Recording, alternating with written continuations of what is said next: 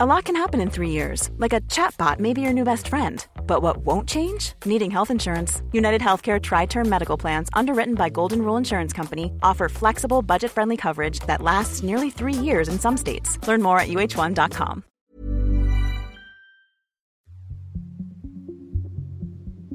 When I first got into the business, you're looking to survive. There was a fight to get any content to market, to get the game to actually stand up and to run. Alex Hutchinson started out making video games in the early 2000s. At that time, the US market was worth $10 billion, and Alex was working on a version of The Sims for the Nintendo GameCube. Now, the gaming market in the US is worth $100 billion and close to $200 billion globally, producing blockbuster titles like Grand Theft Auto, Come on! This ain't exactly a racer. Fortnite, and Call of Duty. Secure the objectives, eliminate the enemy. The gaming industry has not only grown rapidly, but also changed the way it thinks about its creative ambitions. Alex, who co-founded his own gaming company, Raccoon Logic, sets the bar high. I always pitch the team that we're looking for an emotional hook. So now we're really focused on making something great and something important, and not just focused on making something work. As the industry ups its ambitions, actors, composers, and creative minds from Hollywood are being attracted to gaming. Some games are now so good that they earn their own Hollywood adaptations. HBO's post-apocalyptic series The Last of Us is seeing the sort of out-of-the-box success that could pave a path for more such adaptations. As an industry, gaming has often been considered a niche part of the media landscape. But for consumers, it has something no other medium can offer. You know, we can allow you to be an active participant in an experience, not just a passive observer. And I think that's something that's so monstrous and so exciting and so vast that it will only grow. But as gaming levels up, challenges lie ahead.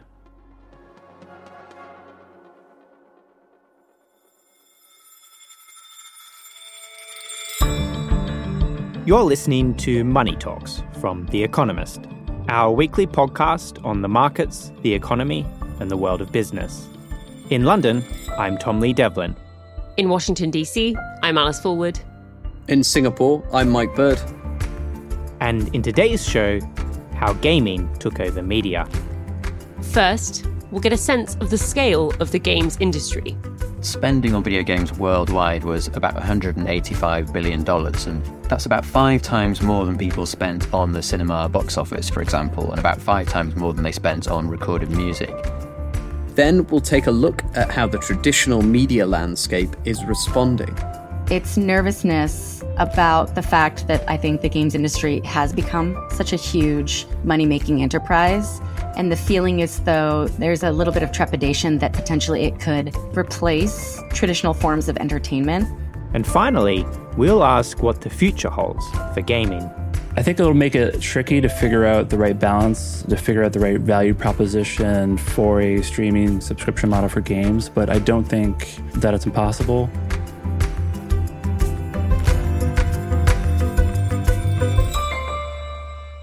Hey, Alice and Mike. Hi, Tom.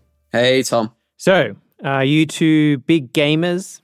I can't say I am. I did get into EU4, a strategy game, quite heavily during some time in quarantine over and over again during the pandemic, trying to get in and out of Hong Kong, but not a sort of regular gamer, I would say. I hadn't played any games probably for more than a decade until the pandemic. And then I started dabbling in The Sims, which is unfortunately a classic girl game, during 2020. Yes, I'm also not a big gamer, but I have to say I don't mind the occasional Wordle. Tom, that does make you sound absolutely ancient. You do the crossword equivalent of a video game. Well, it's funny you say that. I actually do enjoy doing crosswords as well. But anyway, Wordle is not exactly what the industry would call a AAA game like Call of Duty or Fortnite, but it is still technically a video game. And the fact that I occasionally dabble in it makes me part of the 3.2 billion people worldwide who play some kind of video game each year. And that number of players has made it an enormous business. In fact, its value has already surpassed that of books, music, and the cinema. And it now vies with television to be the largest part of the media business. To better understand the growth of gaming, I asked our colleague and games industry expert, Tom Wainwright, to join us for a chat.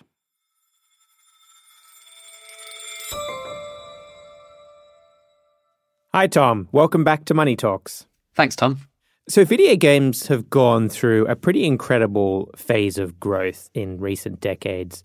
Could you start by giving us some perspective on the scale of this industry today? Yeah, sure. Well, so last year, for instance, spending on video games worldwide was about $185 billion. And that's one of those big numbers that's kind of hard to get a grip on unless you compare it to other stuff. And so if you look at other media, that's about 5 times more than people spent on the cinema box office, for example, and about 5 times more than they spent on recorded music. And something that really jumped out at me is it's substantially more even than they spent on video streaming services like Netflix and Disney Plus. And I thought that was interesting because, we write a lot about the video streaming wars and all of that stuff. And I think video games is something that we've possibly not done enough on, given how big it is. Right. And once upon a time, gaming was, I think, seen somewhat dismissively as this thing that bored teenagers did. But that's no longer the case, is it? No, you're right. That's something that's changed. And I think that's one of the big factors behind all this growth that we've seen. I think the key thing here really is the arrival of the smartphone, which means that everybody now has a device in their pocket which is pretty capable of playing games. And it's also unlocked a load of extra time for gaming as well. If you think in the past, if you were on the bus or on the tube or whatever, you'd see people reading books and newspapers and reading The Economist and that kind of thing. These days, people tend to be deep in their phones and a lot of them are gaming. And so I think the smartphone really has opened up gaming now to people who previously perhaps didn't play at all. And so when we look at who plays games, the gender split now is fairly even. Something like 45% of people who call themselves gamers now are women.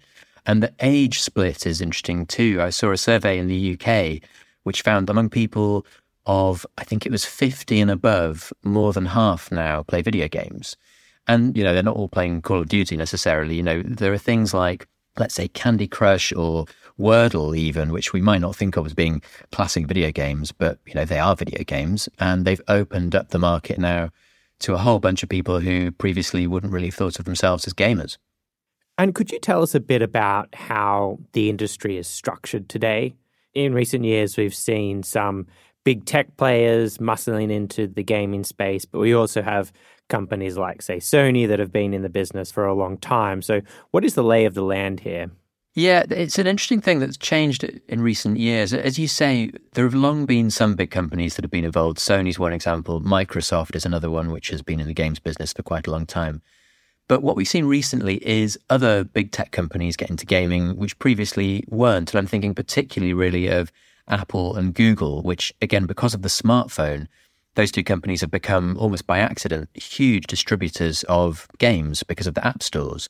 So Apple now obviously controls the App Store on iOS, and it's getting into its own games business too with a gaming subscription product called Apple Arcade. And it's not that big by all accounts. Apple doesn't release numbers, but it's estimated not to be huge. But it's an interesting step into gaming for Apple.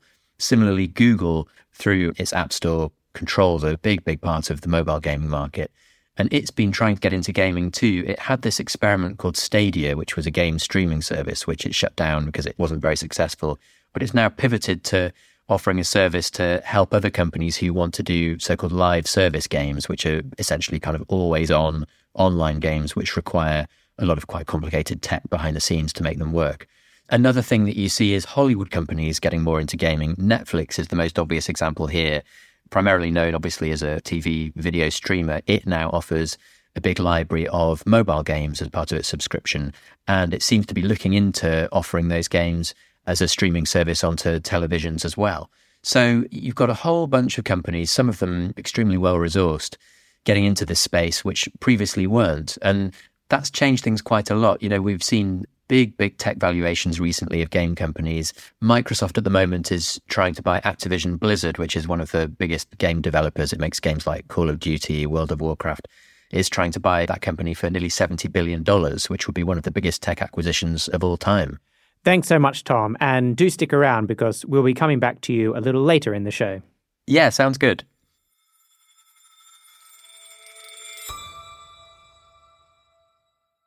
So one company that has historically operated in the film and television space is the production company Bad Robot.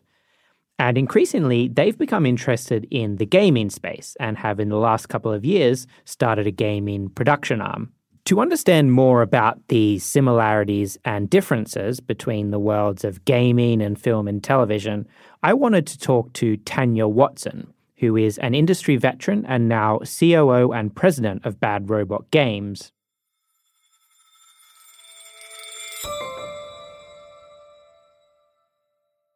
Tanya, thank you so much for joining us on Money Talks today. Thank you for having me. It's a pleasure. So could you just start by telling us a bit about Bad Robot and why it makes sense for a film and production company to expand into games? Bad Robot has been exploring game creation and co-development for many years now, actually. And through it, they found that there was something really compelling here, that being able to interact with your story experiences and being able to level up those game experiences with Hollywood talent was something that was very interesting to them. And so they formally started Bad Robot Games just a few years ago, where we could work together, not just games outside of Hollywood, but as a department of Bad Robot, which is inclusive of film, TV, animation, sound, workshop. They actually create props and production. So us being together and in a collaboration means that we could really leverage what makes each best, and hopefully will lead to more interesting stories being told on the linear side, on the Hollywood side, as well as us being able to take advantage of the opportunities to tell better stories on the game side. And as you've kind of operated at this intersection, what have been some of the challenges, things that have gone wrong, things that you've learned as you've gone along this journey? Certainly, I think one of the challenges has been maybe not paying as much respect to the medium as it deserves. And in particular, game making is not film with an interactive component. Game making is its own thing. And so if you don't have the experts running that process, I think that's where it kind of gets into trouble. And so as you can imagine, coming into a Hollywood-based company, there is a bit of education that comes along with it because it is just a different enterprise and it's a different industry. And so we tackle that by being as transparent as possible and look for as many opportunities for collaboration and insight as possible. And we've learned a ton as well, like from the Hollywood side, as far as what makes a compelling story, what drives the motivation of these characters. How do we find the right people that can really bring life to the stories that we're telling in an interactive way? So there continues to be a lot of knowledge sharing, but I think it has to start with the respect on both sides for each of the mediums. Games today are a lot bigger and a lot snazzier than they were a couple of decades ago when it was people playing on their Nintendo 64s. How has the cost of making a top-of-the-range game changed over time? Has it become more expensive? Oh, absolutely. We used to say back in the mid-2000s, $100 million budget, it was a huge sum of money, right? It's almost incomprehensible. Today, I'd say a huge sum of money would be more like $500 million to develop a franchise. And that's a 5 times increase on what I would consider a top-end game development budget. And there's certainly some that are even more than that, and certainly quite a lot that are less than that. But that doesn't include marketing budget or anything like that either, just to kind of make the game experience. One development that's had a lot of attention in recent months is the example of The Last of Us, which is this sort of post-apocalyptic game that was developed about a decade ago and has now been converted into a very successful television show. Could you just tell us a bit more about whether you expect to see more of that flow of intellectual property from the gaming world back into film and television going forward? I think in the example of The Last of Us, you had a story that was executed beautifully in a game. It's no surprise that when you take that and then execute that beautifully in a TV series, that it would find its audience, right? If anything, it just opened up the audience even more broadly, right, to people who didn't even realize that such a beautiful story could be told in a game. As we're seeing this industrial intermixing of Hollywood, entertainment industries, and games, what you're seeing is technology companies that are becoming entertainment companies and vice versa. And so by the nature of those two things happening, we're going to see a lot more interesting collabs, as well as adaptations, as well as cross-medium experiences that are built. And beyond the characters and the worlds, to what extent is it possible to actually reuse some of the technologies between film and games? For instance, say, digital simulations and virtual sets. Early in my career, I was a cinematics producer for Gears of War 2. And even way back when, we used to talk about this. That was like 2007, 2008. We all saw it coming, right, with the fidelity of games getting to where they were, this opportunity to have a lot more reuse between the pipelines. I think that now we are finally at that point where the technology has gotten so advanced and there has been so much work in non-gaming enterprises to build very high quality assets as well as the virtual sets that I imagine that in the next few years, we'll likely see something that was produced with a pipeline that could have gone either way or could go either way, that it is being developed and maybe as a film, but the assets are so reusable for games that they could just be used directly. I think we're realistically very close to being there. And would you say you continue to see any kind of snobbery within Hollywood towards the game sector? The interesting thing that I've seen, which is actually a shift, is almost nervousness, not snobbery. It's nervousness about the fact that I think the games industry has become such a huge money-making enterprise. And the feeling is though there's a little bit of trepidation that potentially it could replace traditional forms of entertainment. And of course, we don't believe that, right? It's like we know that there's a place where people are just going to want to sit and watch something versus interact with something, be in something. But I have certainly seen that on the Hollywood side, not necessarily with Bad Robot, but with some other Hollywood folks who's like, oh, what's going to happen to our industry right now that games are so huge? So it's actually kind of gone the other way. Tanya, thank you so much for joining us on Money Talks today. Of course, it was a pleasure. Thank you for having me.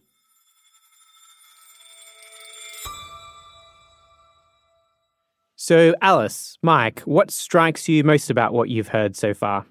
This whole conversation is reminding me a little bit of a company on my patch that's very well known in this part of the world and not so much outside of it. SEA Limited, SEA, which was briefly in 2021 Southeast Asia's largest listed company during the peak of the tech market boom. It's a tech conglomerate, essentially, and there's a big portion of it which is made up of the company that it originated as, which is Garena, which is a video games business. It produces a mobile game called Free Fire. This game is absolutely enormous. It has a huge user base. It's incredibly popular. It's persisted over a number of years. And essentially, this business, Garena, that side of it for C, makes enormous amounts of money because all of the sort of research and design costs were front-loaded for making the game. And keeping it running while people pay for it is not all that expensive relative to the revenue it makes. And there's lots of people around the world that have never heard of the game. So that I was thinking a little bit about C when I was listening to that.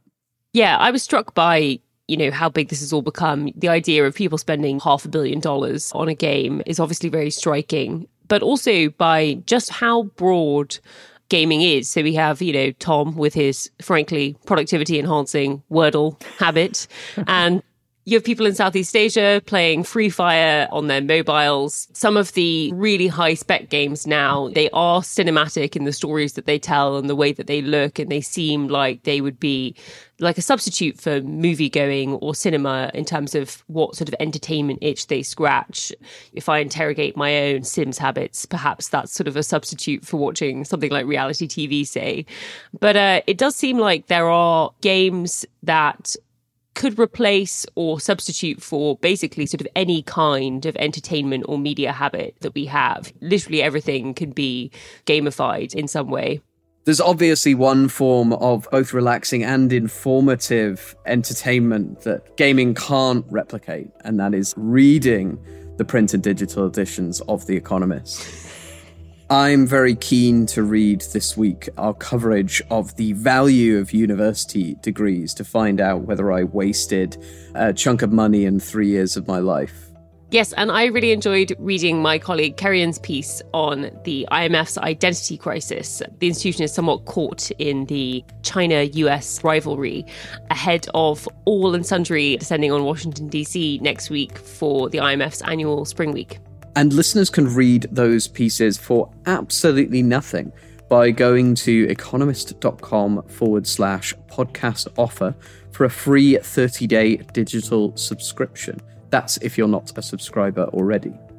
After the break, we'll be looking at the changing nature of game distribution and how game companies are approaching a disruptive force that has upended other entertainment forms like film and music, the rise of streaming.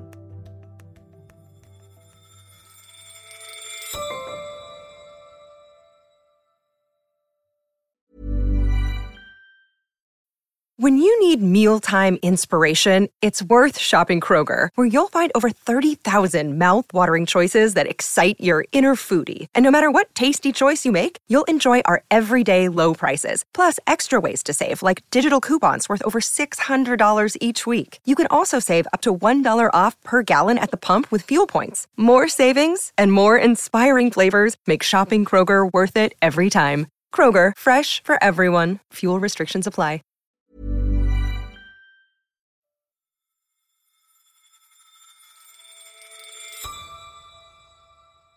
Alice, Mike, before the break, we heard how TV and film studios have made the move into games, which are now being produced with these kind of Hollywood-level budgets.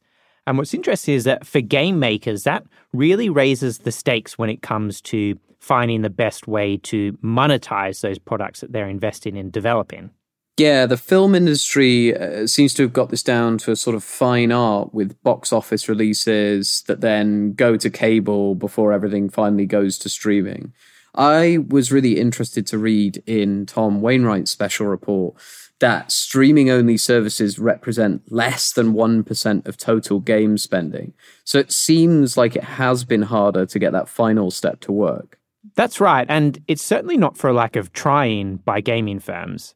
In recent years, we've seen businesses like Microsoft and Google trying to make a success of streaming in games. To talk about how the industry is exploring these new distribution models, I spoke to Nick Lytle, who used to work as an executive at Spotify and is now applying his expertise as a consultant to the gaming industry.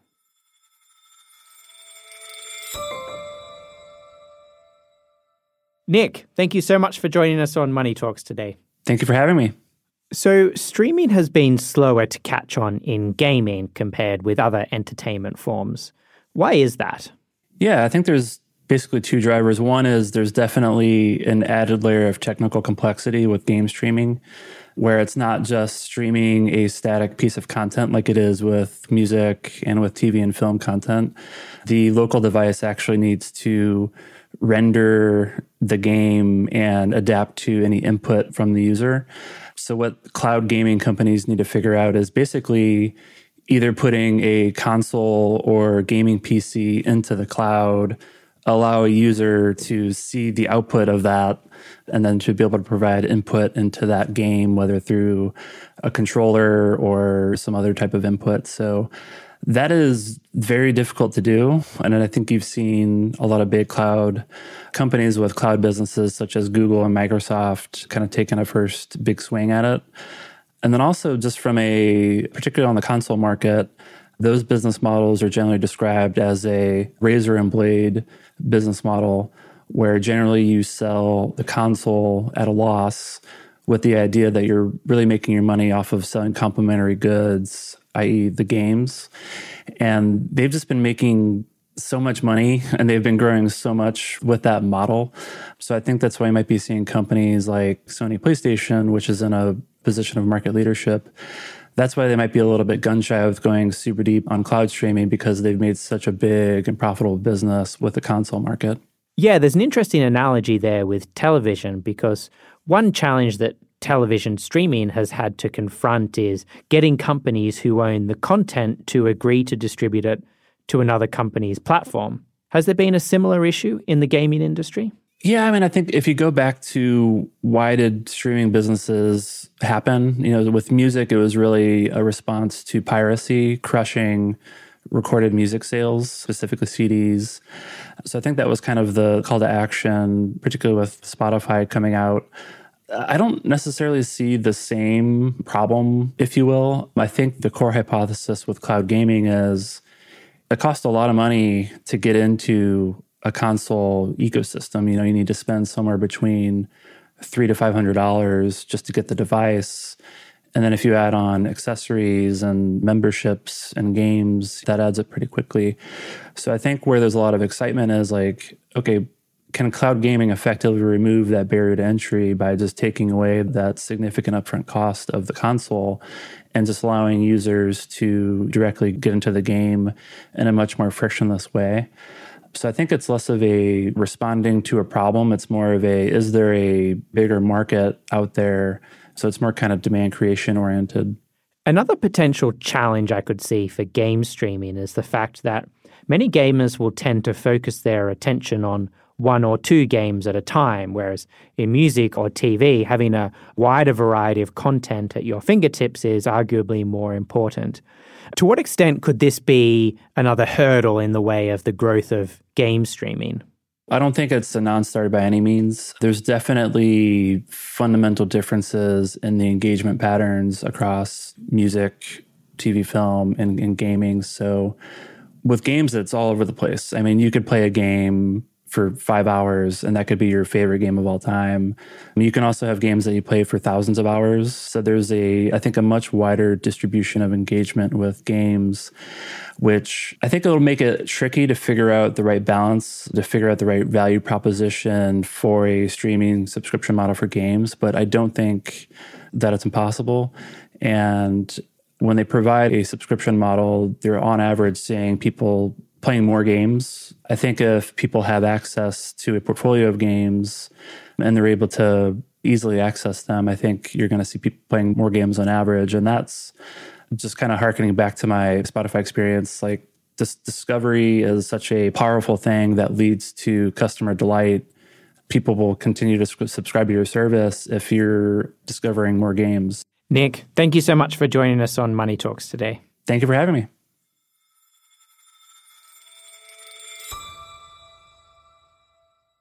I'm back with The Economist's Tom Wayne right now. Tom, thanks for sticking around. No problem. So what's your views on streaming? Is it the next big thing in how people engage with games? I think it's early to say, but for what it's worth, my early conclusion is that it's not going to completely replace console gaming and PC gaming in the way that TV movie streaming pretty much has replaced the DVD and seems to be replacing cable.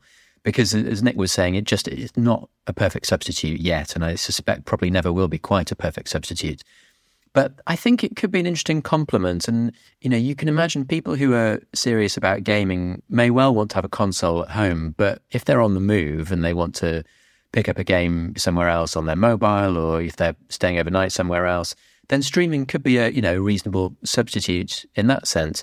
And I think, maybe one of the biggest areas of potential for game streaming is just in a different kind of game that relies a bit less on kind of lightning reactions. There are some games that are very, very hard to play perfectly over streaming because they rely on such quick response time that the streaming technology just can't really keep up. But games don't all have to be like that. So I think there's something there, but I think it's probably going to complement existing modes of game playing rather than replace them entirely. It's also been interesting to watch over recent years how gaming has not only become an increasingly popular entertainment medium, but also a pretty serious sport with professional players, giant tournaments, big cash prizes, and even adoring fan bases. Could you tell us a bit about the role that esports have played in fueling the growth of gaming? Yeah, so esports, they remain a bit of a niche, and it varies enormously depending on where you are in the world. There are some countries where they're huge and others where they've not yet really broken through. As part of doing the report that we published recently, I went to South Korea, which is seen by most people as being the kind of home of esports. And it's huge there. People say that the national sport there is League of Legends, which is a video game, and they're only half joking. It really is enormous. And I went to a game there, and it was like going to a football match. It was similar kind of atmosphere. There was all the excitement of a live event, and people paid for tickets to go. And so I think for the companies, there are a couple of reasons for doing it. One is that they make money from the leagues themselves. They sell tickets and they sell broadcast rights, just in the way that you do with any other sport. The other one, though, and I think this is probably the bigger deal, is that it just helps to create a buzz around the game. It's a great source of publicity. If when you switch on, YouTube or Twitch or one of these other streaming services, you see people playing this game. And actually, I spoke to one American developer of video games, which told me that actually they deliberately target the South Korean market with their new releases. Even though South Korea is not a gigantic market, it is an important trend-setting market because esports are so big there. And if a game gets onto the esports radar, then suddenly it's everywhere. And last question for you, Tom. What do you think gaming is going to look like in a decade's time? How do you think new technologies like virtual and augmented reality and even generative AI might reshape the industry? It's really hard to say. I mean, it's changed so much even in the past decade that in a decade or more, very hard to know. I suppose there are a couple of big unknowns around VR and AR, that's virtual reality and augmented reality. VR has been seen by some people as the next big thing, but so far it's kind of failed to really take off. AR, which is slightly different, that involves mapping computer graphics onto the world around you, probably has more potential if and when people can make it work, but no one seems quite sure when that's going to be. It could be 5 years, could be 10 years, could be never. The other thing to keep an eye on, I think, is artificial intelligence. And that, again, we're in very early days of that, but it's probably going to disrupt all kinds of industries. And I think gaming could actually be one of the first ones to be disrupted and one of the ones that could be disrupted the most, because of all entertainment media, gaming is incredibly resource intensive. The interactive nature of games means that they need to be populated with just loads of content, whether that's characters or alternative lines of dialogue, depending on what the player does. I read one example recently that the game Red Dead Redemption 2 has apparently something like 60 hours of original music in it. Get an idea of quite how much work goes into these games. And a lot of that work is stuff that could potentially be done by AI. Music can be generated by AI. Gaming landscapes can be generated much more quickly by AI. And so you've got the prospect of these so-called AAA games, the really kind of high fidelity, graphically intensive ones, which take literally years to make. Potentially they could be made a lot quicker. So that's another thing to watch. I think in future, AI could mean new types of game and possibly a lot more of them. Tom, thank you so much for joining us today. Thanks, Tom.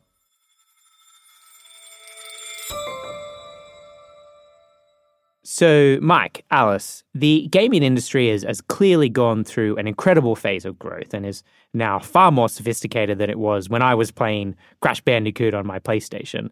If you were a film exec or producer, would you be worried that gaming is coming for your lunch? I'm very relieved that you did at one point play games that were entirely for amusement. But on your serious question, yeah, I mean, I think it's clear from their behavior that they're at least a little worried. I don't think that the film execs and producers would be rushing to sort of make these games if they didn't think that they were potentially a substitute for the sort of entertainment that they produce. And surely there are only so many eyeballs or sofa hours to go around. And if people are playing sort of grand cinematic games, I'd imagine they might have a little less time to watch grand movies.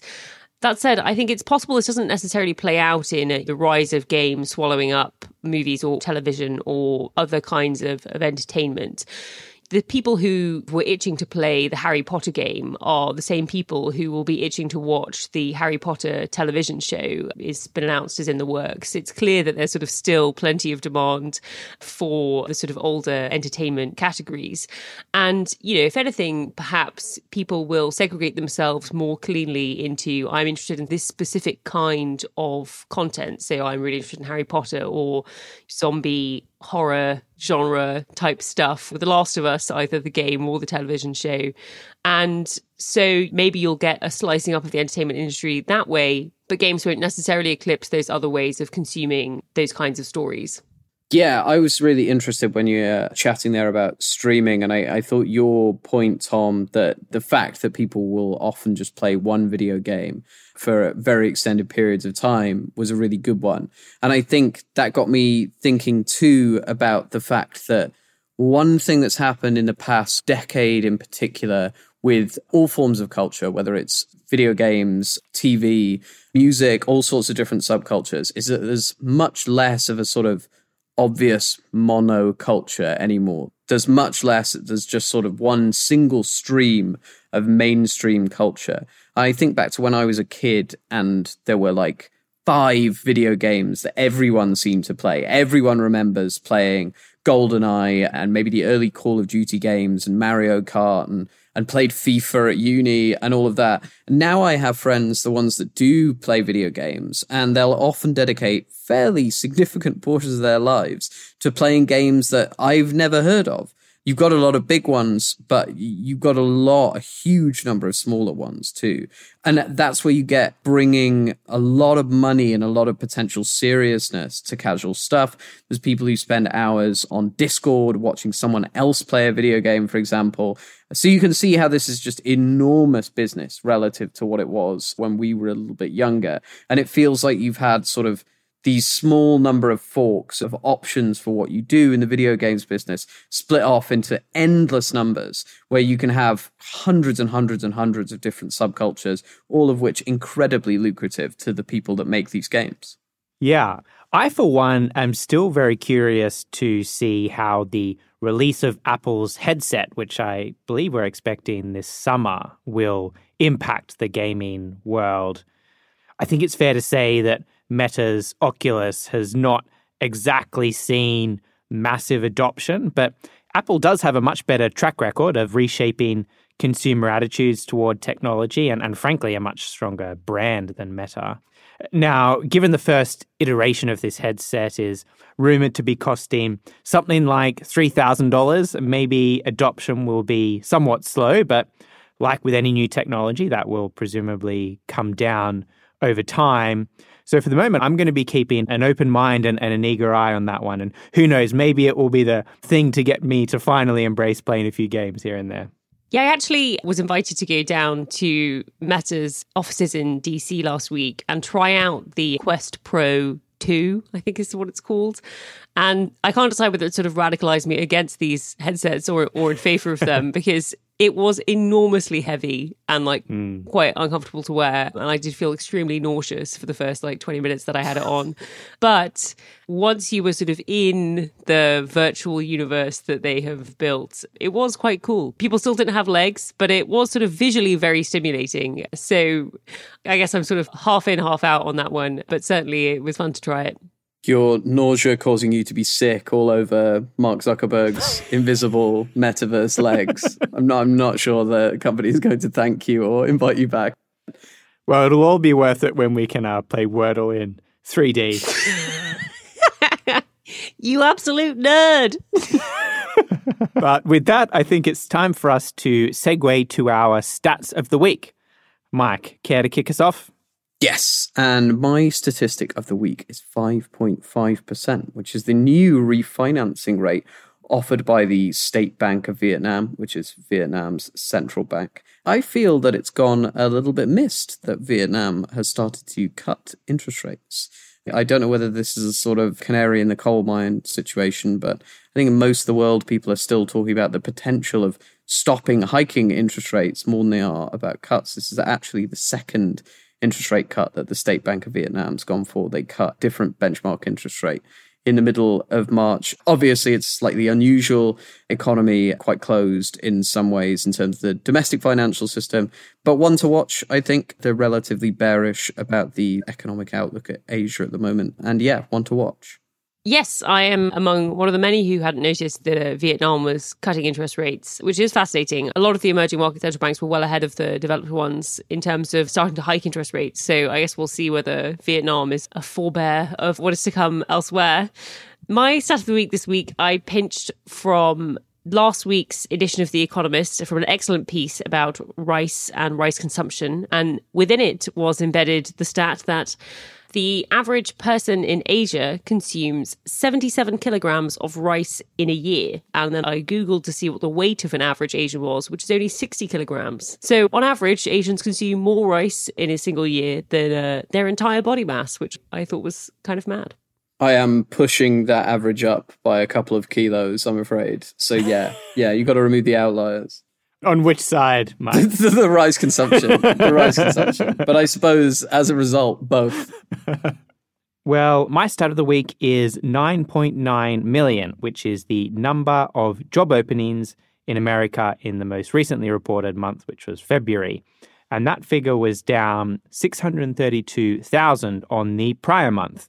Now, there is still about 1.7 job openings for every unemployed person in America. So the labor market remains very hot. But the fact that things are starting to ease off at least a bit should help with bringing inflation back under control. Importantly, those figures also predate the mini banking crisis that we had last month. So I suspect we will see things cooling off even more in the next round of figures. Yes, slightly cooler jobs numbers should certainly help the Fed with getting to a point where it too, just like Vietnam, can be cutting interest rates as well. And with that, all that's left to do is thank Tanya Watson and Nick Lytle. And thank you for listening to Money Talks. Don't forget to rate and review us wherever you get your podcasts. And you can always write to us at podcasts@economist.com. Today's show was produced by Dan Asher and Marie Keyworth. Our sound engineer is Ting Li Lim. And the executive producer is Marguerite Howell. I'm Tom Lee Devlin. I'm Alice Forward. I'm Mike Bird. And this is The Economist.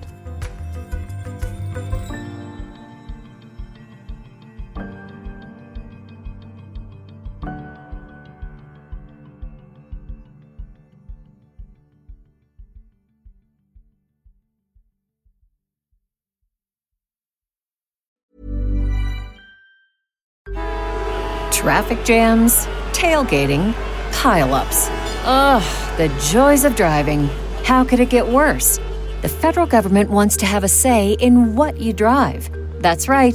The Biden administration's EPA is pushing mandates that would ban 2 out of every 3 vehicles on the road today. Don't let Washington become your backseat driver. Protect the freedom of driving your way. Visit EnergyCitizens.org. Paid for by the American Petroleum Institute.